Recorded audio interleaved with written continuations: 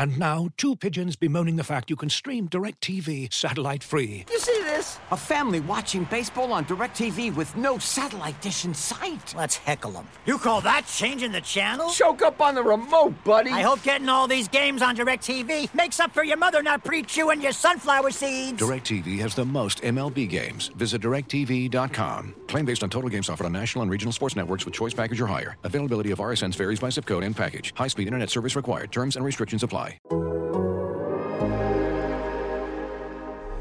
The U, the new Miami, the new Miami, the new Miami, surge, the new Miami, the new Miami, the new Miami, surge. It's the same thing when we walk through. With the U ain't no bark, dude. Straight dog when we bring the fight. Ain't scared of no bright. All right, welcome back to a new episode of the Wide Right Podcast. I'm your host, Manny Navarro, beat writer for The Athletic, who covers the Miami Hurricanes, among other things.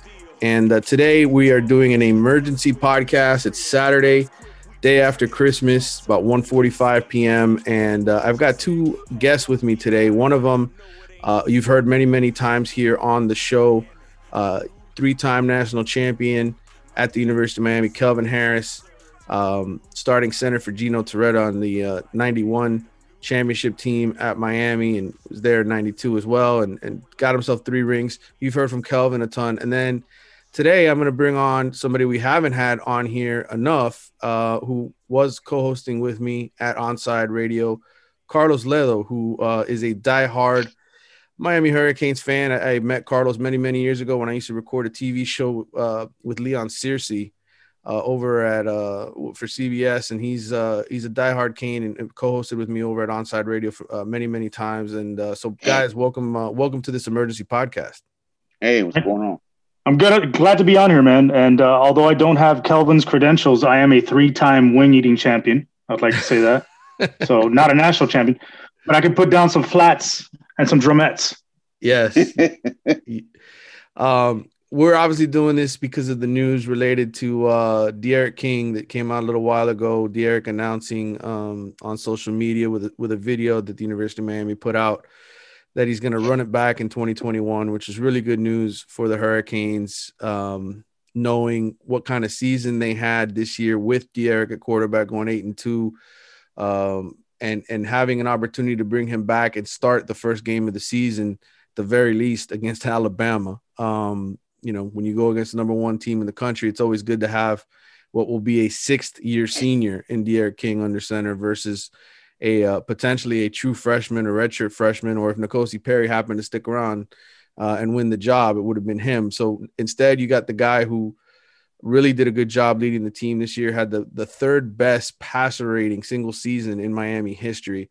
Only 2 other quarterbacks were better than him. Vinny Testaverde when he won the Heisman in 86, and Ken Dorsey in 2000 when he put up some ridiculous numbers and Miami got denied a chance to play for the national championship. So that's the kind of season you got out of D'Eriq King this year. 22 touchdowns, 5 interceptions, over 2,500 yards passing, 63% completion percentage. Just a really excellent season from him. And I want to start first with Carlos, because from the fan perspective, we're going to get the insights from Kelvin, and I know you've reached out to him and talked to D'Eriq in the past, Kelvin, but I want to get Carlos's reaction because, from a Miami fan perspective, this year was really exciting to see the team win, but then you end the season with that loss to North Carolina, and everybody's kind of, oh man, this is going to be bad next year. D'Eric's going to leave. There's going to be all these problems. How does this, Carlos, I guess from your perspective, change the way we look at 2021? I think this changes the whole mindset about the end of the season, right? I mean, I think Manny Diaz does it once again. He did it last year following that embarrassing loss to Louisiana Tech in the bowl game, followed previously by the loss to FIU, which was the worst loss in program history, and then turned it around in the offseason by firing Dan Enos, hiring Rhett Lashlee, getting a new offensive line coach in Garen Justice, bringing in Rob Likens as a new receivers coach, then getting D'Eriq King in the transfer portal along with Jared Williams, and then sort of changing the vibe of the team going into the season. Now there was hope there was optimism because of what he had done in the transfer portal and the offseason moves with the coaching staff. And I think he's done the same thing now. And I think they were talking about it before, even during the recruiting process before signing day, that their number one recruit on the board wasn't Jake Garcia. It wasn't, any of the other guys like Leonard Taylor. It was really D'Eriq King, to bring him back for another season, to have a shot at being relevant again and taking that next step. And he's done it. He's changed the feeling around the program again, at least to me, with D'Eriq King coming back, because now you have a shot to be better. And if some guys decide to stay, like a Mike Harley and maybe a Bubba Bolden, I think it would be wise to stay. And you get these guys back for another year and maybe pick up a couple guys here and there in the portal, like a middle linebacker and a corner on defense. You feel really good about what's going to happen next season. Because let's be honest, without D'Eriq King, this team is not 8-2, right? No, not at all. And Calvin, I'm going to get to you in a second, but I wanted to share. I talked to D'Eriq's brother this morning, and I wrote a little blurb here for The Athletic. We're going to hear from D'Eriq King around 3:45, 4 o'clock today. Miami's doing some press before the bowl game, and so D'Eriq's one of the guys who's going to talk. But I got a chance to talk to his brother, Kashan, his older brother. And basically, I wanted to know, well, what made him want to come back? And I know you have some insights, Kelvin, you want to share, but I'm going to get to them in a minute. But this is what Kashan told me. I asked him, I said, how torn was he over this? He said he was very torn. He was 50-50 for several weeks. And that basically, he just went with his gut, and his gut feeling was to come back and run it back with this team and to give it a shot. And, he said when he talked to the NFL, that he got a little bit of feedback. It wasn't bad feedback, but not as good as he wanted it to be. And he wanted to come back in part to improve his draft stock, because he really does want to play quarterback. And he also told me that, playing against Alabama to start next season, certainly a big stage, something intriguing for him. But really the conversations with Coach Lashley and Coach Diaz, talking about being a great team next year, that's something he wanted to be a part of. It certainly helps that name, image, and likeness, by the way, is also a possibility that he can make a little bit of money off of that. So, that's what his brother basically told me. But I know you've spoken to D'Eriq in the past and had conversations with him, because being an alum, these guys often reach out to you and other guys to get advice and to talk about, big decisions. What can you share with us, from what you gather? Well, about a month ago, I talked to him on a regular basis.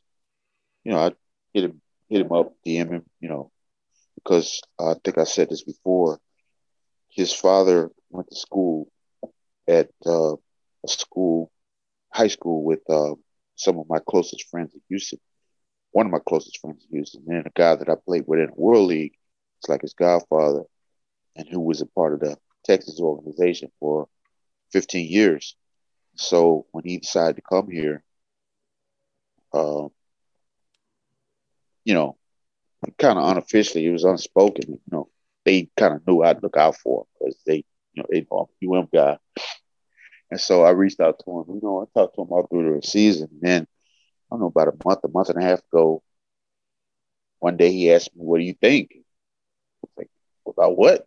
He said, "Coming back." And we talked about it once, and then I gave him my opinion both ways. And then I just let it go. I didn't pressure him anymore. I gave my opinion, and I told him he told me what he'd heard from different people, and I just let it go. I figured he'd make a decision that made sense for him, but I had a pretty good idea. That he was going to stay. Yeah, I think once you ask that question, it automatically sort of lends yourself to, well, you're seriously considering this. And that's the majority of the feedback that I got, that a lot of the guys on offense have been considering coming back, because they did make a drastic. Not just on offense. Yeah, well, obviously the two defensive guys, Quincy and Jalen, already announced they were going, but I meant a lot of those offensive guys, they do have some good relationships, certainly. And well, I'll say this.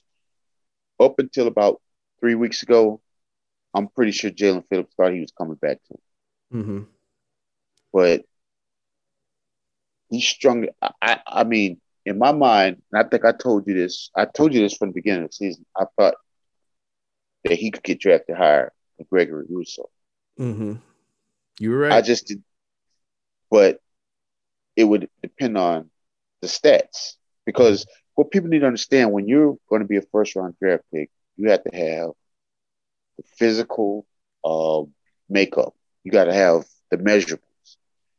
You got to have the character, and then you got to have some stats, because when they go in these rooms, they got to stand on the table for you. And when they stand on the table for you, they're putting their job on the line. Mm-hmm. Well, I thought that he would have to come back because of his injury history, but he strung together incredible months. He put together like 4 or 5 weeks in a row of damn. Yeah. To the point where everybody's like, well, forget all that injury shit. We'll just worry about that later. And then it was a weak year. But when I had that conversation with Derek at that time, he said they all were thinking about coming back. All of them. Mm-hmm. And then, the chips fell where they may. The guy did so good. He has to come out. I mean, he can't. It didn't make no sense for him to come back. Right. But pretty much since the Pitt game, the way Jalen played was at an elite level. Like you said, 4 or 5 weeks. I think it was 5 where Pro Football Focus, which, a lot of these NFL teams, yes, they do their own scouting and they look at all that stuff. But I know, because they pay for the service, like, to get the numbers, because like you said, they want the stats, right? When they stand on the table. And I can tell you that his stats for 5 games in a row were elite, which is why they're considering him a first round pick now. Because I can tell you, I had a conversation with a scout from the San Francisco 49ers at the start of the season. And we were talking about, this first game, literally against UAB. We're walking in an elevator, taking the elevator up to the seats inside the stadium. And I'm asking him, who are you here to see? And he mentioned Bubba Bolden, and he mentioned Brevin Jordan, and he mentioned, guys that had some film. And then I mentioned Jalen Phillips. Somebody goes, is that the kid that was at UCLA and hurt his back and, was in that car accident thing? And I mean, that's what NFL scouts were thinking about Jalen, because he hadn't played in so long. So that was sort of the perspective on him. But we're going to talk more about defensive ends and pass rush in a little bit. But just, yeah, I mean, look, in the end, Miami lost, 2 really good pass rushers, and it's a shame that those guys aren't coming back. But, offensively, I think this means big things for them, because now that you for sure have a guy in D'Eriq King coming back, the star quarterback, this has to influence other guys on offense, like Brevin Jordan, like Mike Harley, your leading receivers. And, I actually reached out to someone on the staff earlier today after after D'Eriq made his announcement. And I said, does this mean Brevin and Harley also come back? And their response was, I would hope. So I'm going to flip it back to Carlos for a second. Right now we're looking at it, from the bright side. But let's say, for instance, Brevin Jordan and Mike Harley decide, well, you know what? I think it's time to go. And Brevin has a good argument, because he's listed as the 2nd or 3rd best tight end, depending on which service you look at. He's listed as the 2nd or 3rd best tight end available coming out. But will this sting or not mean as much if you don't have a Brevin Jordan and Mike Harley back, Carlos, in your mind? Honestly, it'd be great to have them both back. And I think the reason why I want Harley back is because obviously his receiving core needs somebody to be a steady influence, a dependable guy that you can go to on a consistent basis. And what Harley did at the end of the season, those last 4 games, was provide that and finally show that we had a senior leader that could actually be counted on, kind of like KJ Osborne the year before.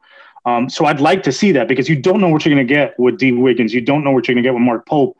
Jeremiah Payton didn't do much this year.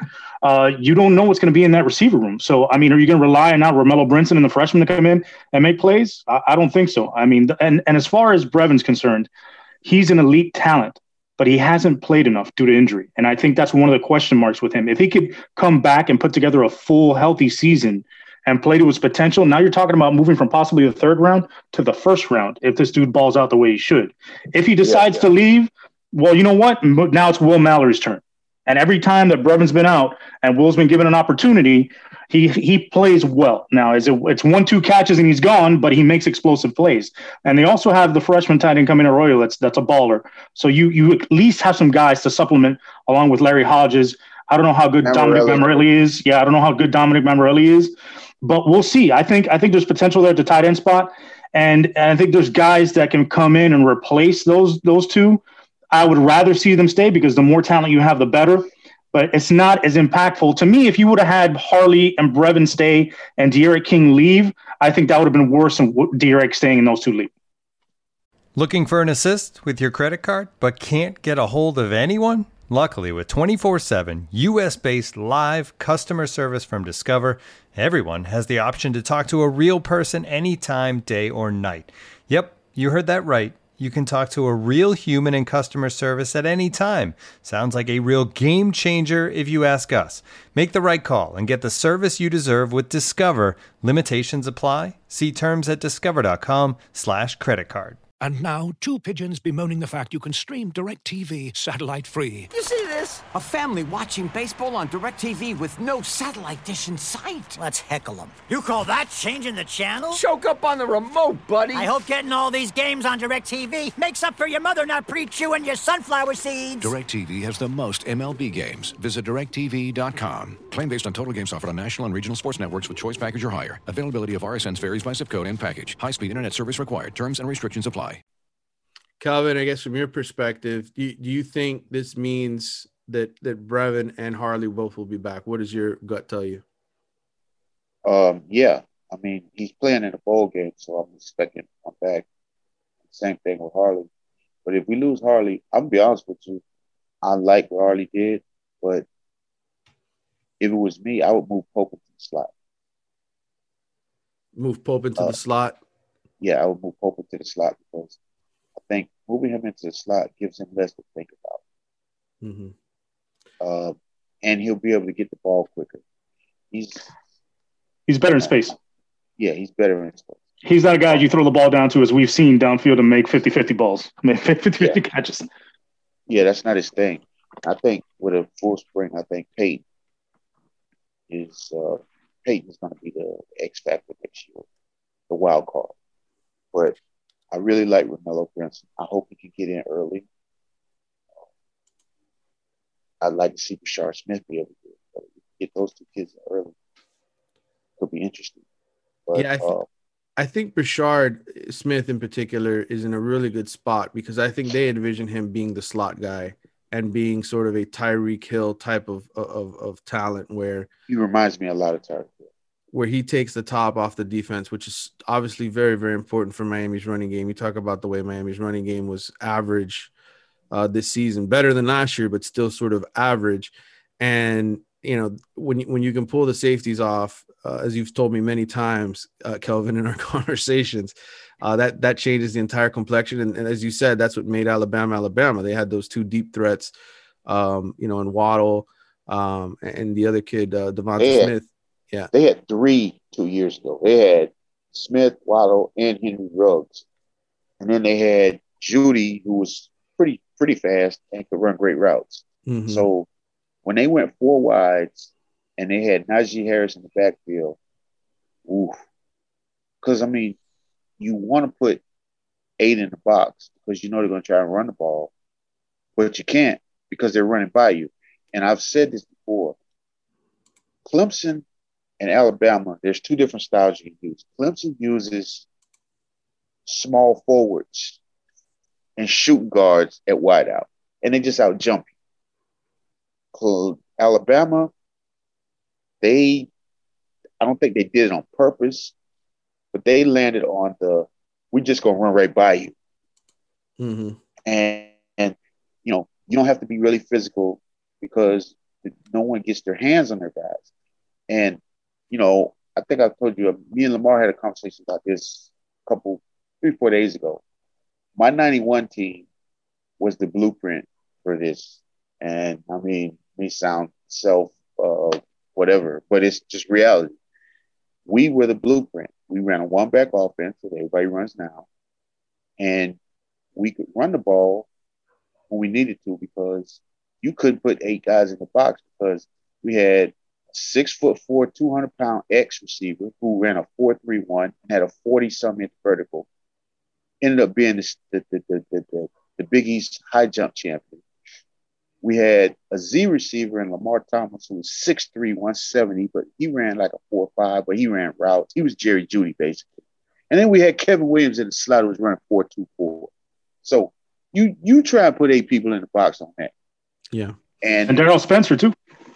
And Darrell Spencer, who was before the knee injury, was a legit 4.4. He was still 4.4, 8, 4.5. And the thing about it was Erickson, early on in every game, threw the ball deep to let you know, if you stick another man in that box, we're going to bomb you like it's Hiroshima. So nobody could put 8 people in the box. And we were able to, and we ran the zone running scheme like they run now. So it's like it was the blueprint. So when I look at these offenses, I say, I compare it. Alabama, the Kansas City Chiefs are doing the same thing because they have Tyreek Hill in the slot, and they got Sammy Watkins. They got these other fast guys. So you got to make a decision. Are you going to put 8 in the box, stop the run? Because here's a dirty little secret. Every offense is predicated on running the football. I don't care how much they throw the ball, you have to run the football. And if you stop the run, you stop the pass. Well, if you can't stop the run because you're afraid of the pass, you're afraid of the big play, you're stuck. Now it's a two-way goal. And as Kansas City has shown you, when you got a two-way goal, you got that type of talent, it's almost impossible to shut down. And I think next year, let's just say they all come back. We could open up a game with Will Mallory, Brevin Jordan, and Mike Harley, and then, all right, D. Wiggins. So, and we haven't talked about this, but I don't think Cam believes it either. So we're going to have all the running backs back, all the receivers back, the entire line back, and the quarterback in the same offense for 2 straight years. Well, I was gonna mention that really quick and jump in when you bringing back the offense 2 straight years, because that's one element that I don't think people think of enough is that Rhett Lashley having a second year to run this offense with D'Eriq, just to show an example of some of the improvement that he made at his last stop at SMU. They went from averaging 30 points a game his first year to 41, almost 42 points a game his second year.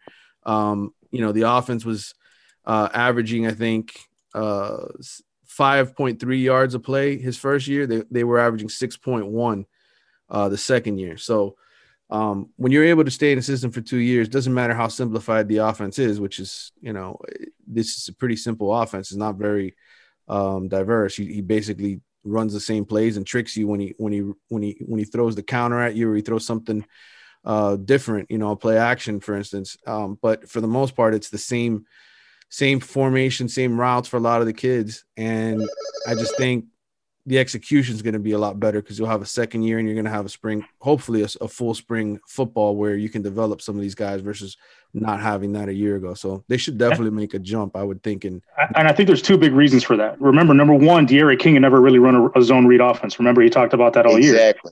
This was his first year running zone read. He finally got a little more acclimated to it towards the end of the year. Now he's going to have a second year in that. And number 2, a spring. And I think this is the bigger key for Lashley himself. And one of the reasons why the offense was up and down, he had to figure out where these guys fit best within the scheme. Yeah. So who was best at the go routes? Who was best playing underneath? Who was best running the wide zone, inside zone? Which offensive linemen were better at pulling or staying home? So that he had to learn this to be able to be more effective and efficient with his play calling. And I think now that he's had a full year with this team, he's seen everybody, he knows their skill sets, and everybody's adapted to the offense. That's going to have them take another jump as well.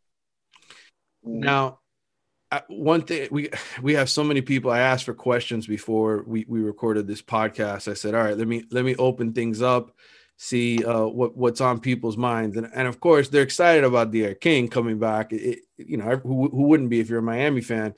Most people are. Let me tell you, my friends that pee on the parade all the time already started peeing on the parade. Oh yeah, that's great. We won't look that bad against Alabama next year. I'm like, look, dude, you're like the guy that wins the freaking lottery, and complains about having to pay taxes. I'm like, shut up and enjoy the moment, for God's sake.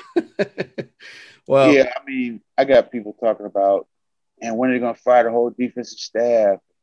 Why aren't we bringing in Charlie Strong? Like, man, shut the hell up. Well, come on, seriously.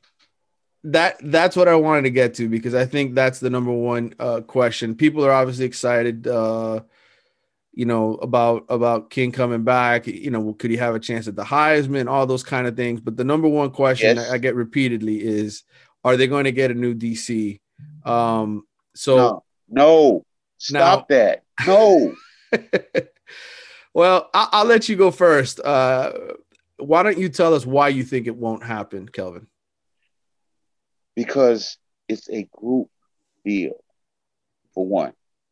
I mean, who do people think that Blake Baker's in a phone booth and he's got on some headphones and Ed Reed stops by his office, say, hey, I just want to get the hell out of here. I don't want to hear it. No, this is a group deal. These guys have known each other for a long time.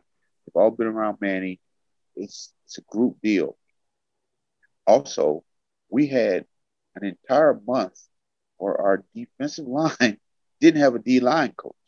Our safety didn't have a safeties coach. We had GAs and analysts coaching them. I mean, come on, stop.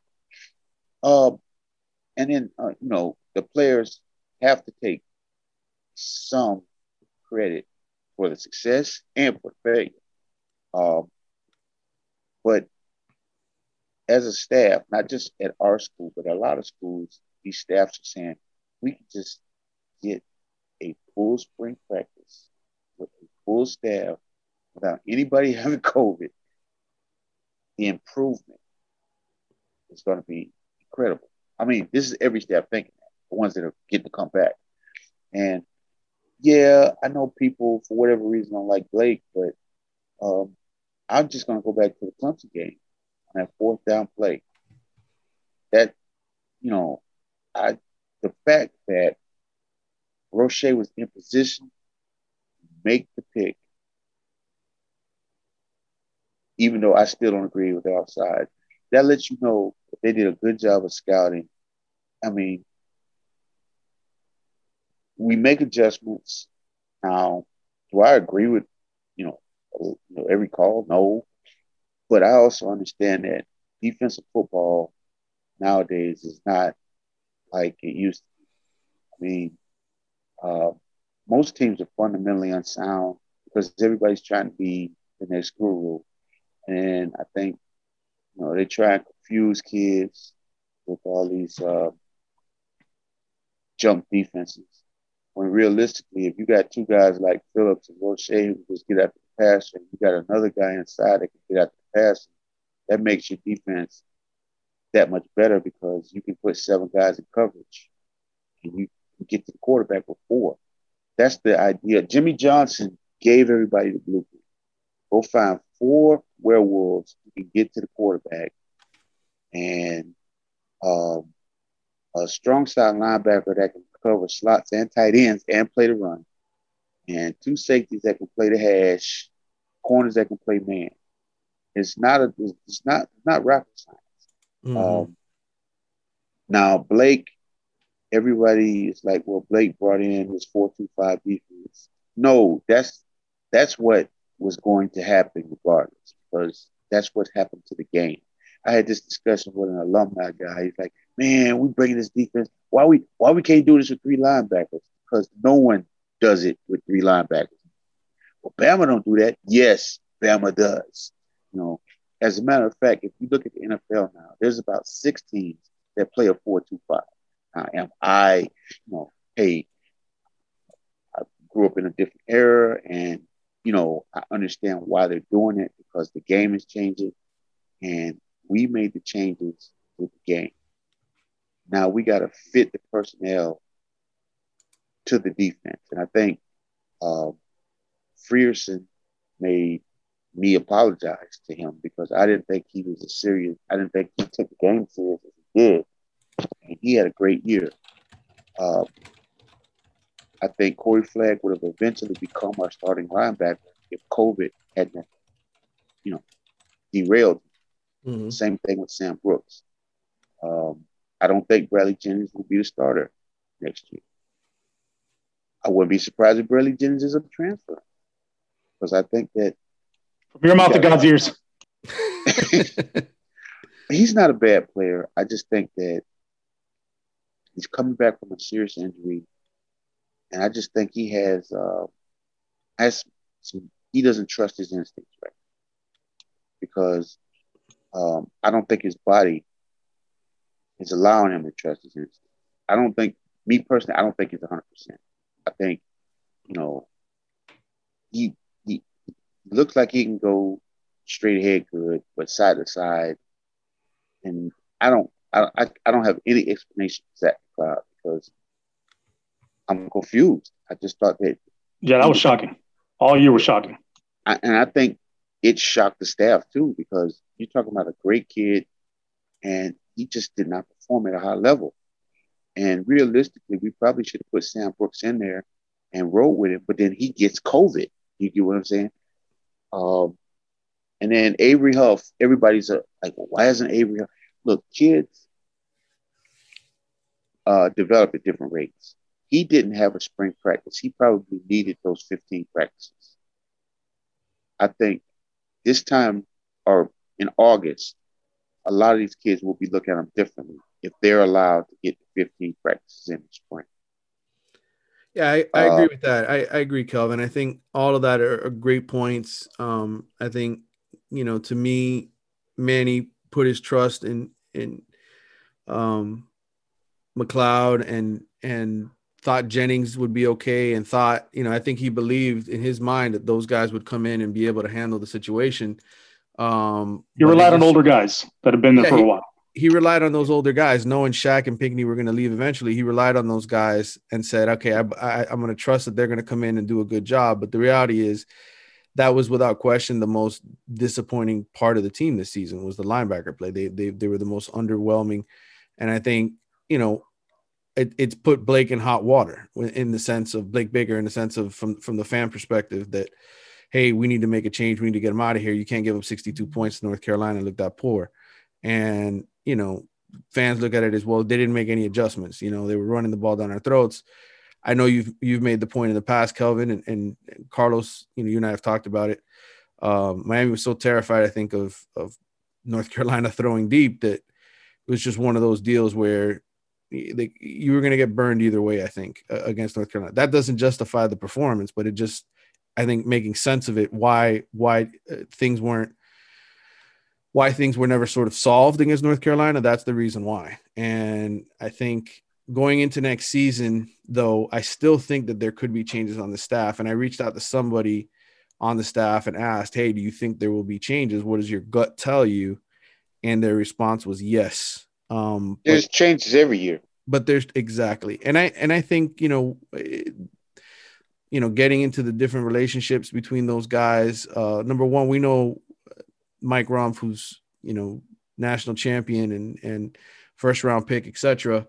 He's a guy who everybody automatically points a finger to and says, well, he's not doing his job because he's not recruiting the best cornerbacks in the country. And those guys are going to Alabama and Georgia, and they're not coming here. And so they automatically point the finger at him. I would say, I don't know how much Manny Diaz necessarily blames him for all of that, but I would say, I think, just from a chemistry perspective, I think, he's kind of the outsider of that group because he didn't coach with Manny until Manny came here. The other guys on the staff were with Manny in other places. And so we'll see what kind of changes take place. There is one little caveat to that.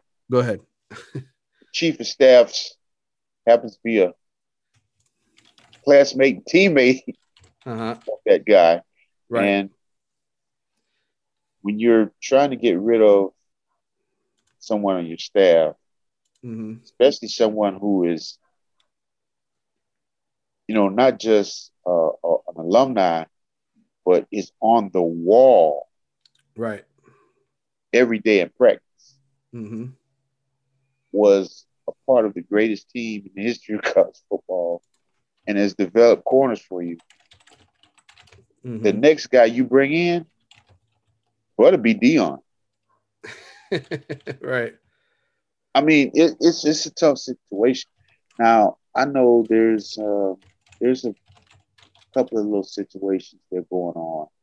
The guy that I think, if I had to point a finger, that I wouldn't be surprised to see leave would be Banda, because I think Banda wants to be a defensive coordinator, and he's not calling the plays. I mean, he might have like co-coordinator and title, but it's Baker's job. So I know he's getting some interest from Utah State. I wouldn't be surprised if he took the job. Mm-hmm. Well, although if it was me, I wouldn't take it, because living in Miami making $300,000-$400,000, living in Utah making a couple $100,000. I don't know if his wife's going to go for that one. All right, gentlemen. So we got more questions here off of Twitter that I want to get to. This one comes from Island Canes. If Bolden returns as well, adding depth to our safety room, is it possible Avante Williams has slid over to cornerback? He played some in high school, and there was questions about him playing cornerback at the next level when he was coming out. I think as far as the safety position concerned, that is another one that is extremely interesting, because you have three guys that played a ton this year in Amari Carter, Bubba Bolden, and Gervin Hall. And while Bubba had his moments and he made second team all ACC, I certainly think there were moments he could have been better as well, where he was out of position, he missed tackles. That's why he's coming back. Yeah, I think if he does return, that's a good thing for Miami. If he doesn't return, then I can see some issues at safety, because he was their best safety, and he was better than both Gervin and Amari. Well, you can't really blame Amari. Amari only played like one quarter of every game. So I mean, it's hard to make an impact when you're missing 3/4 of a game.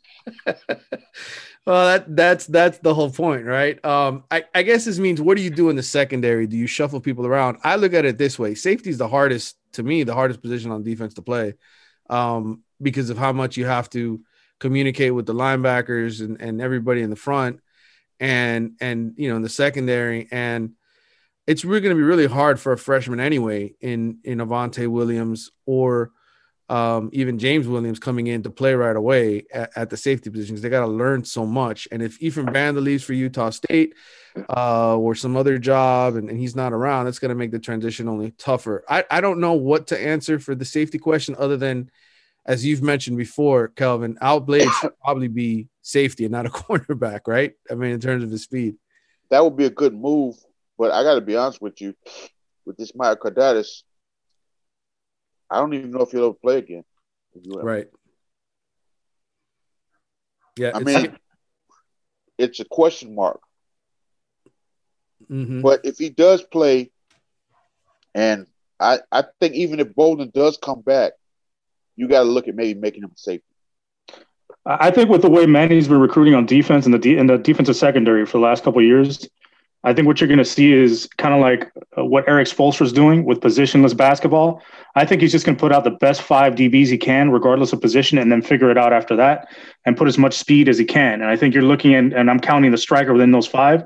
So you could see maybe 3 safeties and 2 corners, or you could see 2 safeties, 2 corners, and the striker, and see just what blends best. And specifically also, it depends on the type of team you're going up against, how he packages that. And now, 2 pigeons bemoaning the fact you can stream DirecTV satellite-free. You see this? A family watching baseball on DirecTV with no satellite dish in sight. Let's heckle them. You call that changing the channel? Choke up on the remote, buddy. I hope getting all these games on DirecTV makes up for your mother not pre-chewing your sunflower seeds. DirecTV has the most MLB games. Visit DirecTV.com. Claim based on total games offered on national and regional sports networks with choice package or higher. Availability of RSNs varies by zip code and package. High-speed internet service required. Terms and restrictions apply. As you've probably heard by now, we've teamed up with BetMGM this season. We'll be using BetMGM lines to make all of our picks, and we'll have special offers for our listeners each week. If you haven't signed up for BetMGM yet, use bonus code The Athletic, and you'll get a 1-year subscription to The Athletic, plus up to a $1,500 first bet offer on your first wager with BetMGM. Here's how it works. Download the BetMGM app and sign up using bonus code The Athletic. Make your first deposit of at least $10 $100. Place your first bet on any game and claim your voucher for a 1-year subscription to The Athletic. See BetMGM.com for terms. U.S. promotional offers not available in D.C., Mississippi, New York, Nevada, Ontario, or Puerto Rico. Gambling problem? Call 1-800-GAMBLER. Available in the U.S. Call 877-8-HOPE-NY or text HOPE-NY 467-369 in New York. Call 1-800-NEXT-STEP in Arizona. 1-800-327-5050 in Massachusetts. 1-800-BETS-OFF in Iowa. 1-800-270-7117 for confidential help in Michigan. 1-800-981-0023 in Puerto Rico. First bet offer for new customers only in partnership with Kansas Crossing Casino and Hotel. Don't forget, if you haven't signed up for BetMGM yet, use bonus code The Athletic, and you'll get a 1-year subscription to The Athletic, plus up to a $1,500 first bet offer on your first wager. Well, that goes back to what I was saying about new age football. That's the new thing. That's not something that that's just how it's going now. People are doing that, and they're customizing their defense to what they're playing against. So the first thing they do is they see if a kid can play corner, and then they adjust it from there. So every kid gets tried at corner, and we move from there. This is from Brett Golov, who follows me on Twitter. He often sends me questions. What will be the progression for Ed Reed in season 2? Will he take on recruiting, safeties and DBs? Will he have a coaching position? Here's my thought on Ed immediately, and I just think the chief of staff job is perfect for what he wants, because he still wants to be home and in Louisiana when he wants to be. He still wants to be, kind of flying in, like vulturing when he needs to vulture, like doing what he wants. I think when you're assistant coach, you got to be out on the road recruiting, which obviously this year nobody had to do because of the Zoom and COVID, and everybody just did everything through Zoom. But I think going forward, assuming this COVID issue is eventually resolved with these vaccines, then, those guys are going to have to be out on the road again recruiting. And I just don't think that's in Ed's character. I think he likes being sort of the quote unquote GM, a guy who can swoop in and, sort of talk to Manny when Manny needs to be spoken to about stuff and give him advice. And I just don't think, full-time coaching is what he wants. It just doesn't seem like what he would do. Am I right, Kelvin? Or what's your read on the situation? I can't see. Ed's got too much money to be a coach. I mean, too much money, too much freedom, too much cachet to just be pigeonholed into being a coach, and not even a coordinator. I mean, come on, that ain't gonna work. Right. And he has input, he has input with the defensive coaches. He obviously sees stuff. He will say things. He just can't directly coach the kids. He can have conversations with them, but he can't be out on the field coaching. That's part of the chief of staff rules. Here's another good one. This one's from Magic Buck. It says, which incoming freshmen have to contribute right away? Carlos, I guess the question, it's a twofold question. Which freshmen could physically contribute right away? Are they ready to contribute right away? And then, which positions, right? Leonard Taylor's a good one. That was my answer right away. Yeah. Which positions really need the help? I mean, that's why I think it's more like a two-pronged question. Yeah. What do you think, Carlos? Well, I think physically, obviously, James Williams is ready to play in the NFL right now. That dude is a monster. So physically, I mean, that's the guy you would say. But I think as far as positions are concerned, I think, like Kelvin said, Leonard Taylor, and I also think maybe Lawrence Seymour, because of the struggles of the offensive line. If that dude could play guard right now and you could line him up on day one, if he's ready to go physically, then I'd say that guy's got a shot. But I think Leonard Taylor's got a really good shot to start right away, just because we're a little thin at that defensive tackle spot, and we haven't had a dominant defensive tackle since Gerald Willis left. Yeah, I could say standing next to Leonard Taylor when I went to the Palmetto signing day, and I'll let you go in a second, Kelvin, but I standing next to that dude, he is 6'5", 300 pounds, and he is a monster. Like just standing next to, and it's a difference because I've been at Canes practices. I've stood next to Nesta.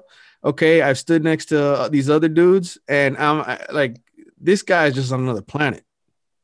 He's a good sized kid, but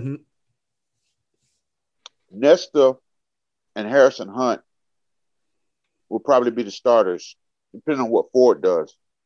Because, Harrison Hunt I think he's going to be a superstar because he can pass rush. And the way the game is going, if you can pass rush at defensive tackle, you can get paid. And Nesta showed some signs this year of being dominant. So I expect him to come back next year and be dominant. I think Nesta was a little consistent this year. He was up and down. He was good. He was really good. When he was bad, he disappeared. And John Ford was. I was telling Mike and Manny before we came on air. He was like the groundhog, Pawtucket Pat. Like you didn't know when he was going to show up. Is he going to pop up this year or not? I mean, like every game, it was like, what John Ford are we going to get? John Ford has a lot of ability, potential, but you know what potential means? You ain't done shit. Exactly. So he has to be definitely more consistent. And he has to want to be a run stopper because that's how he's going to make his living in the NFL. He's not a pass rusher. So he's got to become a dominant force in the run. And I haven't seen him. He's had games. He had a couple games at the end of the year after he lost his spot where that was the John Ford we need. But we need that for 15 games next year. And we need that, to come and show up all game long, every game. But if Ford comes back and is playing at a high level, along with Nesta and Harrison Hunt, and you throw Leonard Taylor in, that's a hell of a defensive tackle combination. And you forgot about Jordan Miller as well. Jordan Miller's another guy. And Jordan Miller and the Dancing Bear, because the Dancing Bear ain't bad. Shalar Holly, right? Yeah. Well, for sure, you're going to have Andre Borregales kick because his brother is going to the NFL. So he will be your kicker as far as freshman contributions. He will be the guy. And then, I agree with Carlos that I think offensive line, you have a possibility where a guy like Seymour could come in and be a part immediately of that rotation. Maybe he doesn't start day one because I could see Ja'Kai Clark and DJ Scaife, assuming he comes back, winning those jobs just because they have the starting experience. But certainly it could be one of those situations where halfway through, all of a sudden you're like, whoa, that Lawrence Seymour kid sure looks good. And the next thing you know, he's in there and he's playing in some meaningful games down the stretch. So I think you might see DJ Scaife transfer because let me tell you something, and I don't know if Ja'Kai Clark starts again next year. With Jalen Rivers having another year under his belt, I think he's ready to start. Isaiah Walker coming off, the 1 year where he had to sit out. And, Navon Donaldson coming back fully healthy. I think DJ Scaife and Ja'Kai Clark are the odd men out. And as much as I hate to say it, because Ja'Kai Clark is the poor man's Kelvin Harris, but, he's going to have to hit the bench. Well, poor man's Kelvin Harris. I like that. I that's kind of remind myself a little bit. But I'll say this. All those guys are going to look better next year if Keyshawn Smith or Brashard Smith can catch some deep passes because we just got outnumbered a lot. Now, Scaife was inconsistent somewhat, but him and Williams do a great job of combo blocking together in the run game on a lot of those plays. We're going to be 10 deep. I don't see any of the offensive linemen that we signed playing this because technique-wise, it's tough. Now, I will say this Big Baby has been a monster ever since he was like 10 years old. But I would be too if I was like 6'2", 300 pounds at 10. Yeah, he has been Big Baby for a long time. The problem there is you got Nervon coming back, you got Ja'Kai, you got Scaife, you got Rivers. And then, more than likely, I think Jared Williams comes back at right tackle. Then you got Isaiah Walker. Zion at left tackle. Isaiah Walker will be eligible, but he won't start. But we got depth. And I think I told him his biggest problem next year is trying to keep everybody happy. But the one guy that I would not be surprised to see possibly transfer maybe is John Campbell because I know he wants to be a left tackle. I really like what I saw of him at left guard last year when he subbed in for Nirvana. But Zion's not going anywhere left tackle. And if Jared comes back at right tackle, I mean, your spots are pretty much taken. So if you're him, you got to make a decision. Do you want to fight through it or do you want to transfer? And, you know, I don't know the kid's mindset. He's a little bit on, he's on social media a little bit too much for me, but hey, it's a new generation. But I do like his ability.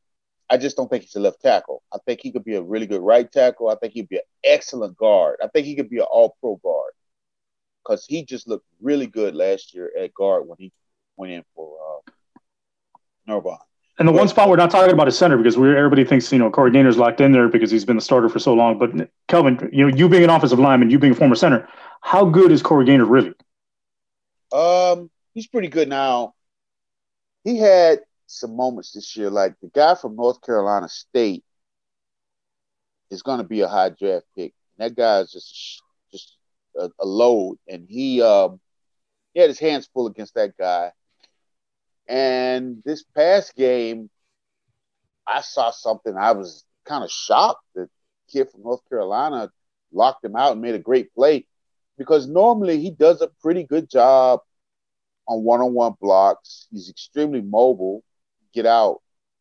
But the North Carolina game, man, everybody did stuff that was uncharacteristic. But he is he's the anchor of the line right now. He's the leader. He's I think maybe he needs to get a little bit stronger. He's probably going to put in maybe 4 or 5 pounds in the off season. And then I guess if I were telling him something to work on, it would definitely be trying to get your one-on-one run blocking, take that to another level. Because, you know, great centers are able to, you know, just neutralize a one technique. And if you can block that one technique, you don't, without having to have a slip block, which is where the guard and the center combo and the guard rubs off to the second level, where you could just go straight off at the backer and know that your center can neutralize the one technique. That makes your running game that much better. But I know the offensive line coach likes him. He's played pretty well. He did, like I said, have a couple moments, but he's going to get some preseason recognition, I think, next year. Now it's just a question of, does he work hard enough to go to the next level? And I think all indication is, yeah, he does. Scaife kind of surprised me because he had been solid. He's been up and down. But I think when we go into spring practice this year, if we're able to have all 15 practices, I think all those guys are going to work out the rough edges and we'll be okay. I think the one guy that's really got something that he's going to have to really fight is Zion, because Nirvana started 30-something games, and he just ain't going to just sit there and lay down and take it. He's trying to get his spot back. So if, you know, and he was the left guard. So obviously Zion or Ja'Kai is going to be on the hot seat. So it'll be interesting. But it's a great problem to have. You got 9 guys that could start. That's a good deal. That means that you can get rotation play during the games. And we haven't even talked about Cleveland Reed, who I know Garen likes. You know, physically, he's the type of guy you're looking for. He's 6'3", 325. He's strong. He can run block. And now that they've taught him how to play center, his mentality is going to be better because he has a better understanding of the game because he sees from the middle. So we got a lot of talent. But honestly, if we don't find a deep threat, our running game is going to be stifled next year because people are just going to stack the box because they're not afraid of getting beat deep. And that is a big deal because you got to get some space. You got to get some room. Yeah. There were I haven't put out the second part of my report card yet, where I'm going to focus in on the offensive line and the defensive line, because I'm still doing some statistical numbers, and we had Christmas and everything else. I had to pull that prank on my kids, by the way. I don't know if I shared that. Carlos, yeah, very Grinch of you. Very Grinch of me, the prank I pulled on them for waking up too early on Christmas Day. But I can tell you from doing some of the analytics, and again, I always preface any of the comments that I make when it comes to analytics, especially when it comes to the offensive line play, that as Kelvin has pointed out many times, you don't know the exact assignments of what everybody's supposed to do. That said, Football Outsiders comes up with, based on situational running, situational passing, they come out with numbers and what you average per carry, et cetera, how many times you get sacked, et cetera. Miami's stuff rate meaning the times that players were either hit at the line of scrimmage or hit in the backfield. Okay. Ball carriers and running situations, ranked 93rd. Last year they were 105th. So slight improvement as far as how often they were winning the battles up front and not allowing guys to get in the backfield. And then the one area where there was significant improvement, which is something they call power success rate, which means power running situations where you short yardage, you're trying to pick up the first down. Miami went from 129th last year to 39th. So that was a drastic improvement as far as the run game is concerned. But, overall, the yards per carry, your leading rusher doesn't even have 600 yards yet rushing. Those are kind of like, okay, yeah, you guys didn't do a great job running the ball. They were certainly better against, as far as pass blocking is concerned. In fact, these are my numbers off of the Pro Football Focus. Okay. Like how often the offensive line was responsible for pressures, 59%. That means, the tight end, the quarterback, the running back, in terms of what Pro Football Focus put down as far as, who was responsible for the pressure that was put on the quarterback, only 59%. Last year was over 75. So, they did a better job, at least as far as, what these guys who break down the analytics say. There were improvements in more significantly in pass protection versus the running game. But, that's what you were kind of hoping for, right? When Gary and Justice took over, you're like, well, be average or be better than you were last year. And they were. Now it's, can they take the next step? And as Kelvin pointed out, having some reliable deep threats that the defense has to think about should help the running game. So we'll see. Guys, we're going to wrap this up. I appreciate you jumping on. I know it's a Saturday. And obviously Christmas was yesterday. People are busy, have a lot of things to do, but I want to thank both of you, Carlos and Kelvin, for jumping on and doing this podcast with me today. Yeah, no problem. Glad to be on, man. Thank you. All right, guys. So the bowl game is Tuesday, December 29th. Miami, of course, in the Cheez-It Bowl in Orlando. They will be taking on Oklahoma State, who's 7-3. We'll come back with another podcast after the bowl game. But for now, that's our show. Thanks for tuning in to Wide Right. I'm Manny Navarro for Carlos Ledo, Kelvin Harris, my producer, Mike Zimmerman. We will talk to you again soon. 305-954-568. This is the state of Miami. Y'all know y'all come down there.